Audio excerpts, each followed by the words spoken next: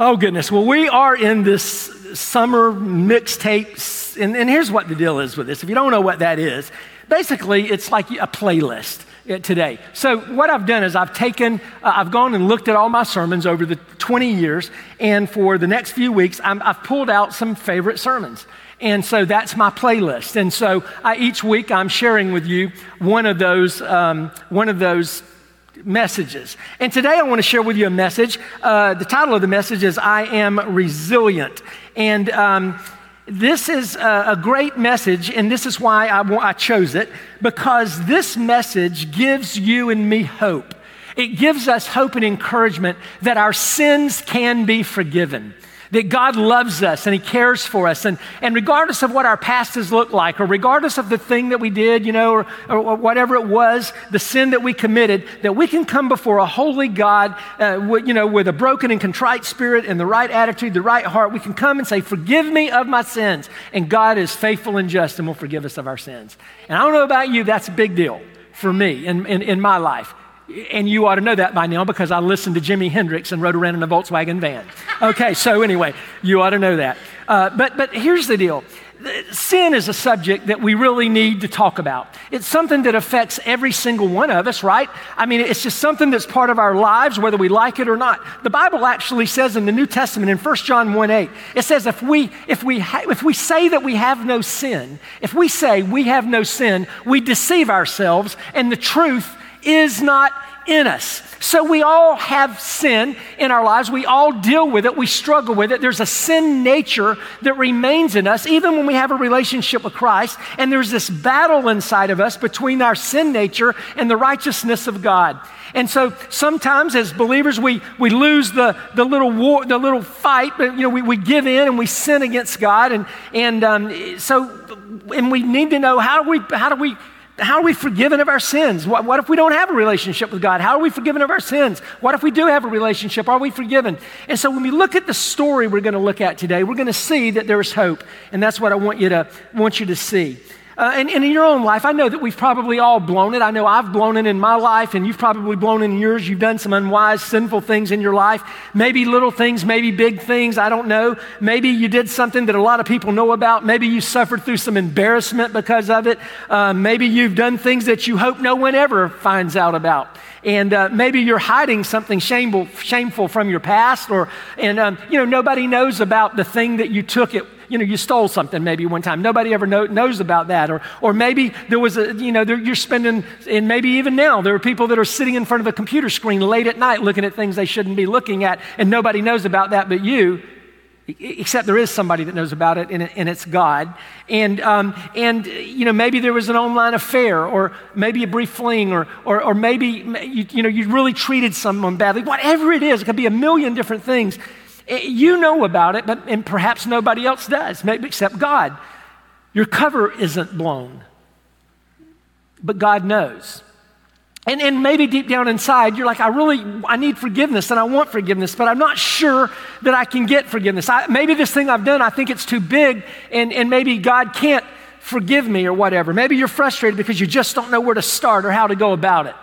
And so this sermon today is going to help you with all of that, because maybe you're here today and you're going, well, I'm just not that bad. I mean, maybe truthfully, maybe there's never been any big giant thing in your life or anything. But the fact of the matter remains. If we say we have no sin in us, we deceive ourselves and the truth is not in us. All of us sin from time to time and fall short of the glory to God. So we need to know how to deal with the sin. And today we're going to look at the life of a guy, King David. David was the second king in the nation of Israel. Saul was the first king, and Saul, did some things, and God removed him from being king. He appointed David the new king over Israel. David became a mighty, powerful king, one of the most famous characters in all the Bible. David was the only person in the Bible that is described as a man after God's own heart. But here's what I want you to know about David. Even though David almost seems superhuman when you think about fighting Goliath, and you hear about him wrestling around the lions and all this stuff, and you hear about him just being this warrior and all these things, he can seem superhuman. But the fact is David was a man, and David sinned. And even after David was declared a man after God's own heart, even after David was anointed king and God chose him to be the king of Israel, David sinned against God. Now, when I originally did this sermon, I was doing it in a series, and the week before I preached this message, I preached about David and Bathsheba, and maybe you know that story because it's tied into our sermon today. Because the sin that we're going to focus on today, the sin that David committed today, is the sin with Bathsheba. Now, I'm not going to, you can go into your Bibles and you can read about that if you want to. You can read the whole text if you want to. It's found in 2 Samuel. 2 Samuel 11 is where that story is found. I'm just going to give you a little synopsis of the story because I really want to get to a Psalm 51. That's where we're going to camp out today because Psalm 51 is a psalm that it's a prayer that David penned and wrote and prayed to God after all this has taken place. But the story of David and Bathsheba in a nutshell is this. David is the king of Israel. And at the time that this all happens, David's men, his warriors are all out fighting a battle. David should have been with them, but he stayed back. He stayed at the palace. One night, it says actually the Bible says late in the afternoon, he was lazing around being the king, I guess, enjoying the spoils of being the king. While his men are out fighting, David gets up on the roof of the palace and he's walking around kind of channel surfing. He's looking out over all the houses and everything in the little kingdom there. He's looking out and he looks over and he spots a lady, a woman, and I guess the way it worked in that culture and the way that they didn't have indoor plumbing and all that. And this lady is taking a bath on a roof and David can see her and she's beautiful.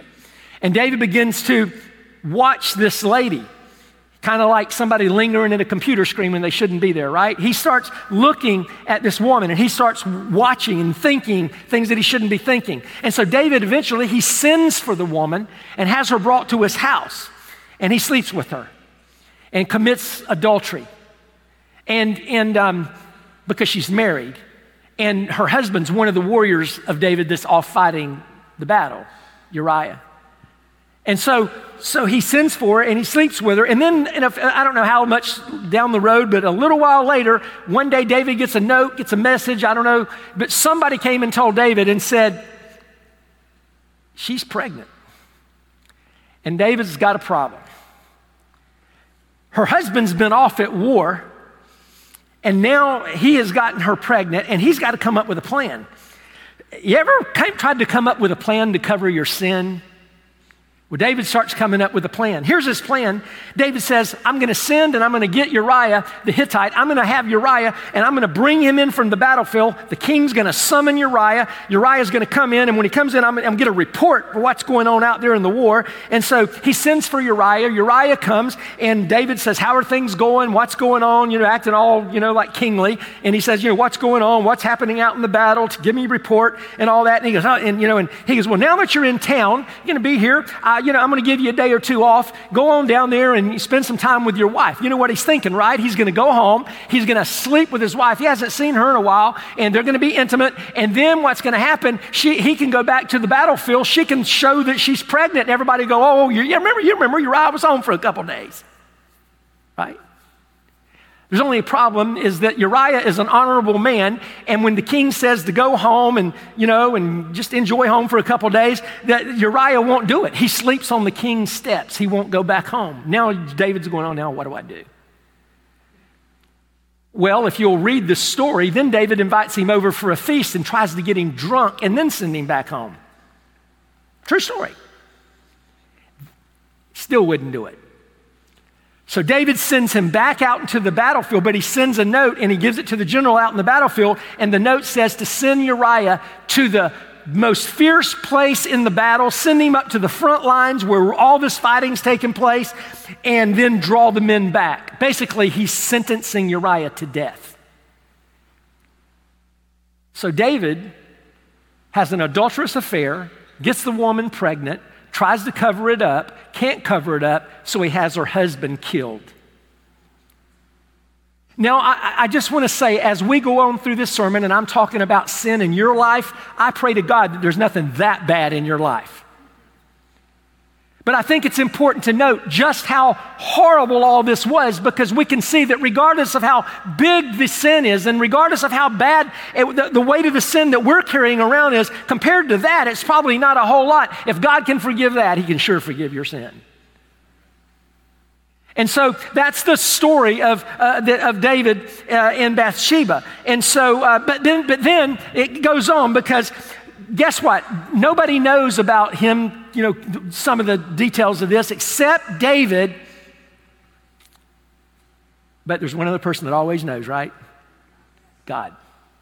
So God is not happy with David, so he sends this prophet named Nathan to David, and he basically calls David out about the sin. And you need to go read all this, but then David calls him out, and then David repents, and he asks for forgiveness. He goes to God, and God says, I'm not going to take his life, and I'm going to restore him. So God restores David, and David is forgiven for his sins. And then David pens this letter to God. He pens this Psalm 51 that we have to God. And in that psalm, you and I can see how we should deal with our own sin, how David dealt with his sin. And it gives us hope, and it gives us encouragement in my mind, because when you look at it, you can see that when we think about just what all took place and how bad it was, you can see that God can forgive us of our sins as well. So I'm going to talk today, and the name of the sermon, I called it Resilient, because the definition of resilient is this: it's capable of withstanding shock without permanent deformation or rupture, or tending to recover from misfortune or change. David recovered. He went to God, and he did it the right way. And I think that we all want to be resilient, don't we? I mean, all of us want to recover from our sins. We all want to be forgiven of our sins. We want to bounce back. We want to be forgiven. And so as we look at this prayer, there are a number of steps, if you will. Actually, there are 7 things I'm going to talk about, but there's sort of, I don't want you to think of them as like some formula, but these are things that need to be in place in our life when we're dealing with sin in our life, so that we can be forgiven just like David was forgiven. The first thing that you see is in Psalm 51 in verses 1 through 4. And then here's the first thing. If you've sinned against God, if you've got sin in your life, if there's some sin that you're hanging on to, a secret sin, a known sin, you need to come clean with God. David says in verse 51, verses 1 through 4, he says, have mercy on me, as he's penning this prayer. Have mercy on me, O God, according to your steadfast love, according to your abundant mercy. Blot out my transgressions. Wash me thoroughly from my iniquity and cleanse me from my sin. For I know my transgressions, and my sin is ever before me. And then he says, against you, God, against you only have I sinned and done what is evil in your sight, so that you may be justified in your words and blameless in your judgment. The first thing David did is come clean with God, and you and I need to do the same thing with our sin. What does that mean? Well, it means to stop minimizing your sin. Even a small sin is an affront to God. Even a small sin, that what we would consider a small sin, it's a sin. And it breaks God's heart. Stop rationalizing sin. Stop blaming other people for your sin. Take ownership. Come clean with God. You can't spin it enough that God won't see it for what it really is. God knows what our sins are. God knows it. And so we need to come clean with God. If you blew it, God wants you to step up to the pump and say, I blew it, and come clean with God. When you don't, it's not a good thing. If you go on and read and look at verses 3 and 4 again, actually 2 through 4, it says, blessed is the man against whom the Lord counts no iniquity, okay? When you're forgiven, blessed is the man who God doesn't count this, and in whose spirit there is no deceit. Because listen to what David says. He goes, before anybody knew about this, right? Before Nathan, when I was carrying this around, he says, for when I kept silent, my bones wasted away through my groaning all day long. For day and night your hand, conviction was upon him. For day and night your hand was heavy upon me. My strength was dried up as by the heat of summer. Selah. You see, if you keep ignoring your sin, the weight of the guilt, a dirty conscience, the secrecy will get to you and rob you of joy in your life. It'll keep you from being effective in the kingdom of God. You'll walk around thinking, I've done this thing, and if you don't give it to God, you're going to carry the weight of that thing. And God already knows what you've done, but he wants you to tell him. He wants you to go, I did this. I have blown it. He wants you to acknowledge it and to come clean. And then he wants you to accept responsibility for your sin. That's the next thing. Listen to this in verses 1-4. Have mercy on me, O God, according to your steadfast love, according to your abundant mercy. Listen to this. Blot out my transgressions. Wash me thoroughly from my iniquity. Cleanse me from my sin, for I know my transgressions. My sin is ever before me. Against you and you only have I sinned and done what is evil in your sight. 6 times in 3 lines of scripture, David says, I'm taking responsibility. I did it. I'm acknowledging it. I'm telling you that I did it. I'm saying that. I know you know it, but I'm saying I know it too, and I'm telling you I know it, and I'm taking responsibility for my sin. He didn't blame his mother. He didn't try to put spin on the problem. He just said, I got a sin problem. I blew it. I'm taking responsibility, and I deserve whatever I get. We need to do the same thing, you and I. If we want to repent and if we want to come clean and with God, we got to step up to the pump and admit our sin, and we've got to take responsibility for our sin. And then once we've done those things, we can ask for forgiveness. If we go on and if we look back at this verse again, in the very first verse, he says, God, have mercy on me. He's asking for forgiveness. Oh God, according to your steadfast love, according to your abundant mercy, blot out my transgressions. Please forgive me. That's what he's saying. Wash me thoroughly from my iniquity and cleanse me from my sins. David's asking for forgiveness, and you and I have to do the same thing if we've sinned against God.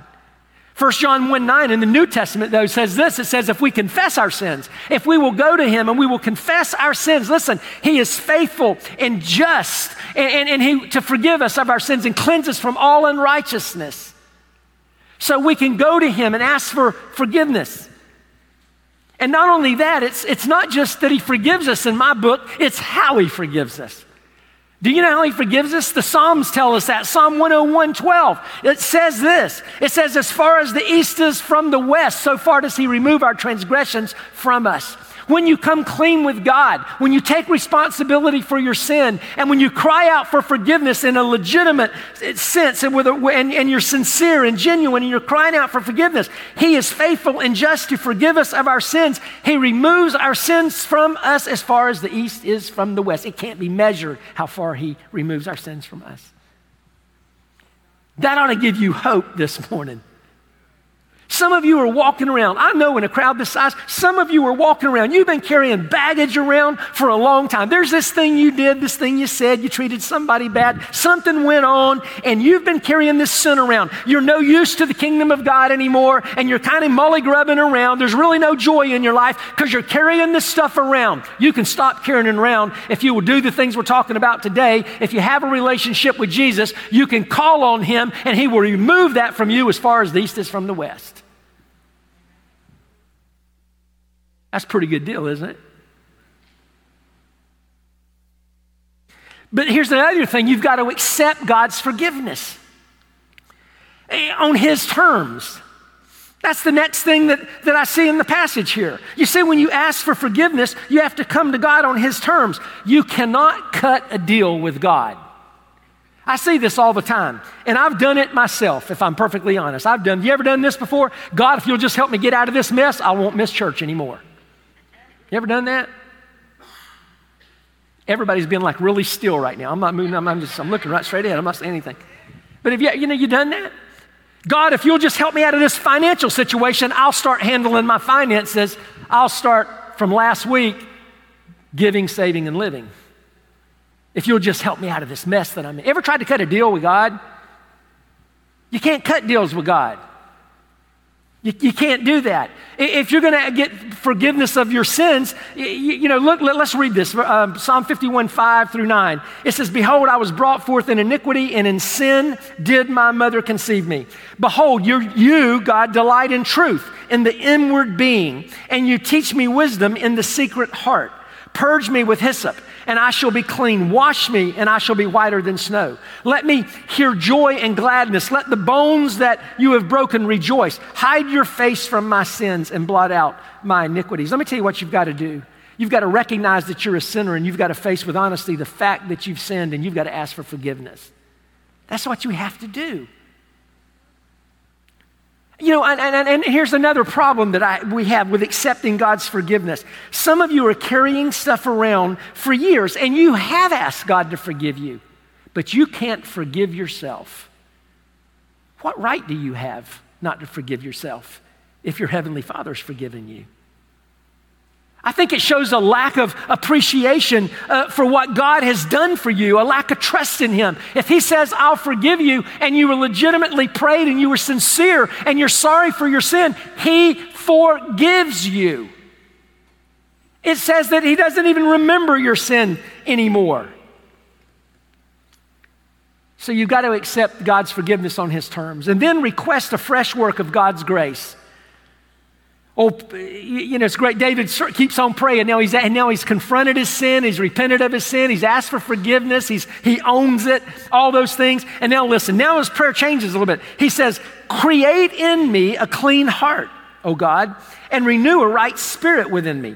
Cast me not away from your presence and take not your Holy Spirit from me. Restore to me the joy of your salvation and uphold me with a willing spirit. Isn't that what we're all after? We want God to create a right spirit within us. We want to have a right relationship with God. We want to be forgiven of our sins. We don't want to be a problem between us and God. And that's what David is praying here. I don't want anything to stand between me and you, God. You know, create in me a clean heart. Renew a right spirit within me. And a changed heart doesn't come automatically. We have to pray and we have to ask God to help us. Now, I want to take a minute, just a second here, and I'm not going to go into this in a deep way, but I want to just, anytime I read something like I just read, there's a passage here, and I was like, okay, I need to take a minute and then explain something. Verse 11, David's praying, and he says, cast me not away from your presence, and take not your Holy Spirit from me. Now, a lot of people will go to that verse and use it as a proof text that you can lose your salvation. Here it is right here. David prayed. He said, oh God, please don't take away your Holy Spirit from me. God, don't cast me away from your presence. They will say, so see right there, you can lose your salvation. Well, no, it's a horrible proof text for that. Because David's probably, first of all, if you take it in context, David is probably remembering Saul, his predecessor, and how God took his hand off of Saul. And he's probably remembering that back, and he doesn't want that to happen to him. But you have to remember something. This is an Old Testament text right here. And it's under the Old Covenant, not the New Covenant. It was a time when the Spirit of God did not indwell people like He indwells us in the New Testament era. The Spirit of God would come to someone, like to a prophet, Nathan. God would come to this prophet and say, speak to my people and tell them my truth. And then God would just move. And then when he needed to say something else, he'd come back, may go over to Samuel. He'd go, Samuel, I want you to say this. And then he'd remove. But in New Testament era, God came to earth in the form of a man, Jesus Christ, died on a cross, and then he went to heaven. He said, I'm going to send the Comforter. I'm going to send my Holy Spirit to live in every single believer. He's going to be there all the time. He's not going to go and come. He's going to take up a permanent residence there. So don't use that as a proof text. And I just felt like I needed to say that. The next thing we see here is that we need to determine, if we're going to be resilient, we need to determine to use our past sins and our past failures for future ministry. Listen to David. He says, listen, God, he's going through all this stuff. God, do this. Create in me a clean heart. Renew a right spirit within me.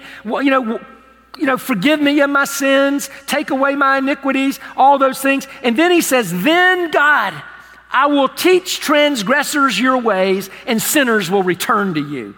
David wasn't making a deal. He was asking God to take what he had already done wrong and use it for his glory. That's what he was doing. He says in verse 14 and 15, deliver me from blood guiltiness, O God of my salvation, and my tongue will sing aloud of your righteousness, and O Lord, open my lips and my mouth will declare your praise. He's asking God to use him, in ministry. He says, and he goes on, he says, for you will not delight in sacrifice, or I would give it. You will not be pleased with the burnt offering. The sacrifices of God are a broken spirit, a broken and contrite heart. David is saying, listen, he's going, God, use what I've gone through. Use me. Use my sin. Use all the stuff to help other people see you, to know how they're supposed to live, and to bring glory to you. That's what David was saying. Use my past failures for my future ministry. Listen, it's the same way in your life and my life. How many of you, some of you have come to know Christ, and you are believers today because someone with an incredible testimony, you saw it, you saw the life they lived, you saw how bad it was, the things they did, and you saw them come to Christ, and you saw how Christ radically changed their life, and you knew you needed change like that too, so you came to know Jesus because of someone's testimony. Let me tell you something, your life is a testimony. Your story is a testimony. We all have a story, don't we? Your story is a testimony. Oh, some are more flamboyant. I don't know what the word, I guess some are more, profound than others or whatever. David's, it's not too many people can go up, yeah, had an affair, had a kid, killed her husband. Not too many people can walk around and say that's your testimony. David could. But you know what? You may have had a past. God may have drawn you through some addiction, maybe alcoholism, maybe drug addiction. Maybe you were doing dishonest things in business, or you weren't trusting God, or you were doing this or that. You've got a story, and listen, that story is there, and you can use that story for your future ministry. It's a lot easier to listen to someone who's walked in the same moccasins before sometimes, right? Some of you right now wouldn't even be here at Heartland, but you know that my first album was Jimi Hendrix. You knew I rode around in a Volkswagen van with long hair. You can put all those dots together, have a testimony. But that testimony can be used, and it should be used to bring other people to Christ in your circle of influence. And that's what David was praying for. And then you also need to pray for limited fallout. And that sort of brings us to the end of this. In verses 18 and 19, it says, do good to Zion. So now David says, God, help my life be a testimony, and help, all this help bring you glory. And then he says, do good to Zion in your good pleasure. Build up the walls of Jerusalem. Then will you delight in right sacrifices and burnt offerings and whole burnt offerings, and bulls will be offered on your altar. You see, the final step is interesting here because it's to pray for limited fallout. Because let me just tell you something. When you sin, anytime you sin, usually there's fallout, right? It's like you throw a pebble into a pond. The pebble hits, that's the sin, and there's ripples that go out. Sometimes you don't even know the people that are affected by your sin. But right here, David is praying, and he's going, God, let there be limited fallout. God, if people have to go through something because of my sin, if someone was affected in a negative way because of my sin, God, would you help them through it? That's what David's praying for. God, would you take care of them? We need to pray the same thing. Some sins, affect people more than other sins, but there are sins that most of us have committed in our lives that have affected someone else. And he prays for limited fallout. Don't let my blunder mess up other people's lives, God. That's what he was praying. What a great prayer. Hopefully in all of this, you can see this. This is what I want you to take away. Your failure, your sin is not the final word. It doesn't have to be the final word. God loves you. God wants to forgive you. He wants a relationship with you, but you have to turn to him like David did. You have to go to him and acknowledge the sin. You got to take responsibility for it. You got to ask for forgiveness. You got to do all these things that we talked about today. But if you will do those things, God will forgive you. And he will remove your sin from you as far as the east is from the west. And you won't have to carry around that burden anymore. You can walk in the joy and assurance of knowing that you've been forgiven by Almighty God. And there will be people in your life that will want to continue to remind you about your past sins. But it does not matter what they say, it matters what he says. Amen. Right? And so I hope and pray today that this sermon has given you some encouragement to know that you don't have to carry the weight of your sin around. To know that you can be forgiven of your sins. To know that God, if he can forgive David, and think of the mess that was surrounded that. I mean, this is like a novel that you read. One of those, it's like a James Patterson novel or something, right? Somebody, you got murder, sex, you got all the things that people like to read about. It's a mess. And yet he cried out to God, and God's forgave him. He can do the same thing for you. Maybe you're here today and you do not have a relationship with God. Well, then you can't be forgiven of your sins until you enter into that relationship with God. We have to have a relationship with Jesus. The New Testament's different than the Old in that Jesus came and he left and he sent his Holy Spirit to indwell us. But the only way that Holy Spirit can indwell you is by you putting your faith and your trust in Jesus Christ as Lord and Savior. So if you're here today and you've never placed your faith and trust in Jesus, maybe you heard something today. Maybe today you're here and you're saying, my life is an absolute mess. Or I can think of 14 things and I've never really come to God and I've never cried out. I've never owned up. I've never taken responsibility. I've never asked for forgiveness. Well, today you can do that. Pray with me right now. Just pray, say, Jesus, I'm a sinner. And God, you know the sins of my life. And God, I've done a lot of things. I've got a lot of stuff. I've never come to you. I've never acknowledged you. I've never confessed these things before you. I've never asked for forgiveness. But right now I am. I'm asking you to forgive me of my sins. And I'm asking you to save me. And I'm asking you, God, to invite me into your family. God, I'm coming to you today and I'm acknowledging that I'm a sinner. And I'm, God, just committing my life to you in the best way that I know how and how I understand this right now. But God, I'm going to do that today. And so please forgive me of my sins in Jesus' name. Amen. And if you're sincere and genuine, we have the promise of Scripture that God saved you. Maybe you're a believer and you're here today. And when we look at this, there's something in your life. There's this thing you've been carrying around. You're already forgiven. You can't forgive yourself. And maybe today you can walk out of here and you can say, that's good. And let me just tell you something. In a moment, we're going to stand up. And if you've made a decision to follow Christ, I would invite you when we stand up to slip out and go to the back doors. People with purple shirts, they say prayer, and they got lanyards on. You can go see one of them and tell them what you did. They can help you understand where you go from here, how this all works, give you some resources. Maybe you're here and you are a believer today, and maybe there's some sin that you've been carrying around. You know what I want to invite you to do today? I hope a whole bunch of people today, I hope a whole bunch of you go to the crosses. And you don't have to write a big giant prayer request on the cross or anything like that. Maybe you'll just take a little piece of paper today and you'll just write that sin that you've been carrying around. And you just stick it up on that cross and you just give it to Jesus and you go back and sit down. And when you walk back to your chair, it's a done deal. He's removed it as far as the east is from the west. And maybe you can go home today and walk a little lighter, and maybe you can breathe for the first time in a long time. I don't know what you need to do. Maybe it's put a prayer request on the cross. Maybe it's to go talk to somebody about your new found salvation. Maybe it's just dealing with some sin. You do whatever God leads you to do. You can't go wrong. Stand with us. Let's continue.